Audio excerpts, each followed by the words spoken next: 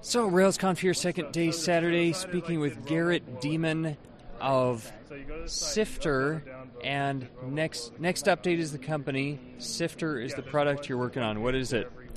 Sifter is basically, the idea is to create a bug tracker, issue tracker for teams, people who are intimidated and overwhelmed by the existing solutions. So kind of, I would almost call it a starter bug tracker, but I think that the simplicity is going to appeal to a wide audience, and people will find that despite its simplicity, that it's actually more empowering by removing features and just focusing on the process and the workflow and the people aspects. And given that my background is more predominantly design related, the human factors and user experience issues are a lot higher on my radar than most bug trackers traditionally have.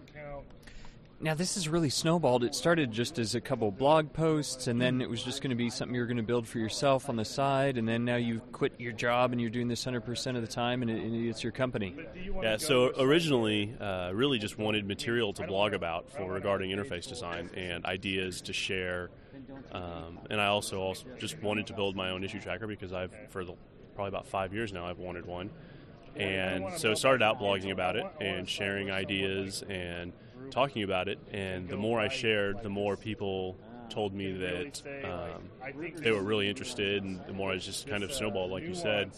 And before I knew it, I had people telling me, wow, this is incredible. You should turn this into a business instead of going open source with it. And, the more I thought about it, as an open source project, it never really made it past the Photoshop PSDs. I had done some hacking here and there, but I didn't know that it would ever really sustain itself if it stayed open source, because it just wouldn't have been getting all the attention it got. So after a couple months of people telling me that I should go with it, I quit my job and started freelancing to pay the bills, and then every free moment I got, I've been working on this. So you're still paying for this yourself, or did you get any funding? It's essentially, I'm self-funded since I'm not drawing a salary, but I do have an investor that's put up a good portion of the money to pay for the hosting and the logistics and the legal and the insurance and all the different things that nobody wants to deal with, but you have to. Now, you've shown some short screencasts and still some occasional blog posts about the features as they're coming through, and I was impressed by just the use of color. For example, if you link to another ticket, that link will be in a color signifying whether the ticket is open, closed, or whatever. It seems like kind of an obvious thing now that you've done it, but I haven't really seen that anywhere. It seems brilliant.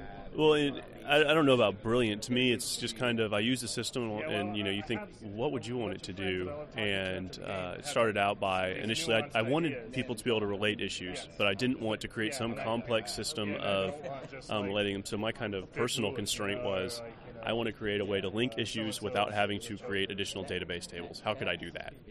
And it was simply, just use some kind of text formatting and just parse it, and voila. And so I started linking to issues. And then somebody had mentioned, you ought to do something so that you can tell the issues are closed. So initially what I did is I use strike through, just so that, but the problem there was, and apparently Track's done that for a long time. I haven't really used Track, I've just kind of looked at it. So I did the strike through, and I looked at it, and I go, I can't read the issue number anymore. And so I go, what else can I do? And I was like, I could change the color. I was like, if I can change the color for closed issues, I can change the color for all the issues. And then also as a quick hack, just short term until we get into the JavaScript, I use the title attribute on the link tag for the name of the issue. And eventually, and it's delayed, so there's a couple seconds delay. You've got to hover, but it's there. And it took me 2 seconds to do. And eventually, that'll probably get enhanced to be a JavaScript and show a little quick summary of the entire issue, similar to the issue listing page or anything else. You can see much more. But this is the first step to get it out the door, and everybody else will let me know if the crowd will yell and scream if they want it to be enhanced or changed. So, 2 short questions. Why did you use Rails to build this? I probably about 3 or 4 years ago was using .NET, C#, and it got the job done, but I hated doing it. There's just too much plumbing. About that time, Rails started picking up steam, and I was getting interested in it. And at the same time, too, I was just dead sick of Windows and really planning on switching to Mac. When I switched to Mac, back then, and maybe mono still is interesting, but kind of looked at mono and decided, I don't want to even mess with any of that. Just ended up deciding, well, if I'm going to switch platforms, for everything, and Rails is going well, I looked into it. My degree is computer science, so I've been in programming, familiar with object-oriented programming and all of that, and just fell in love with Ruby, and by extension Rails, and kind of went down that path.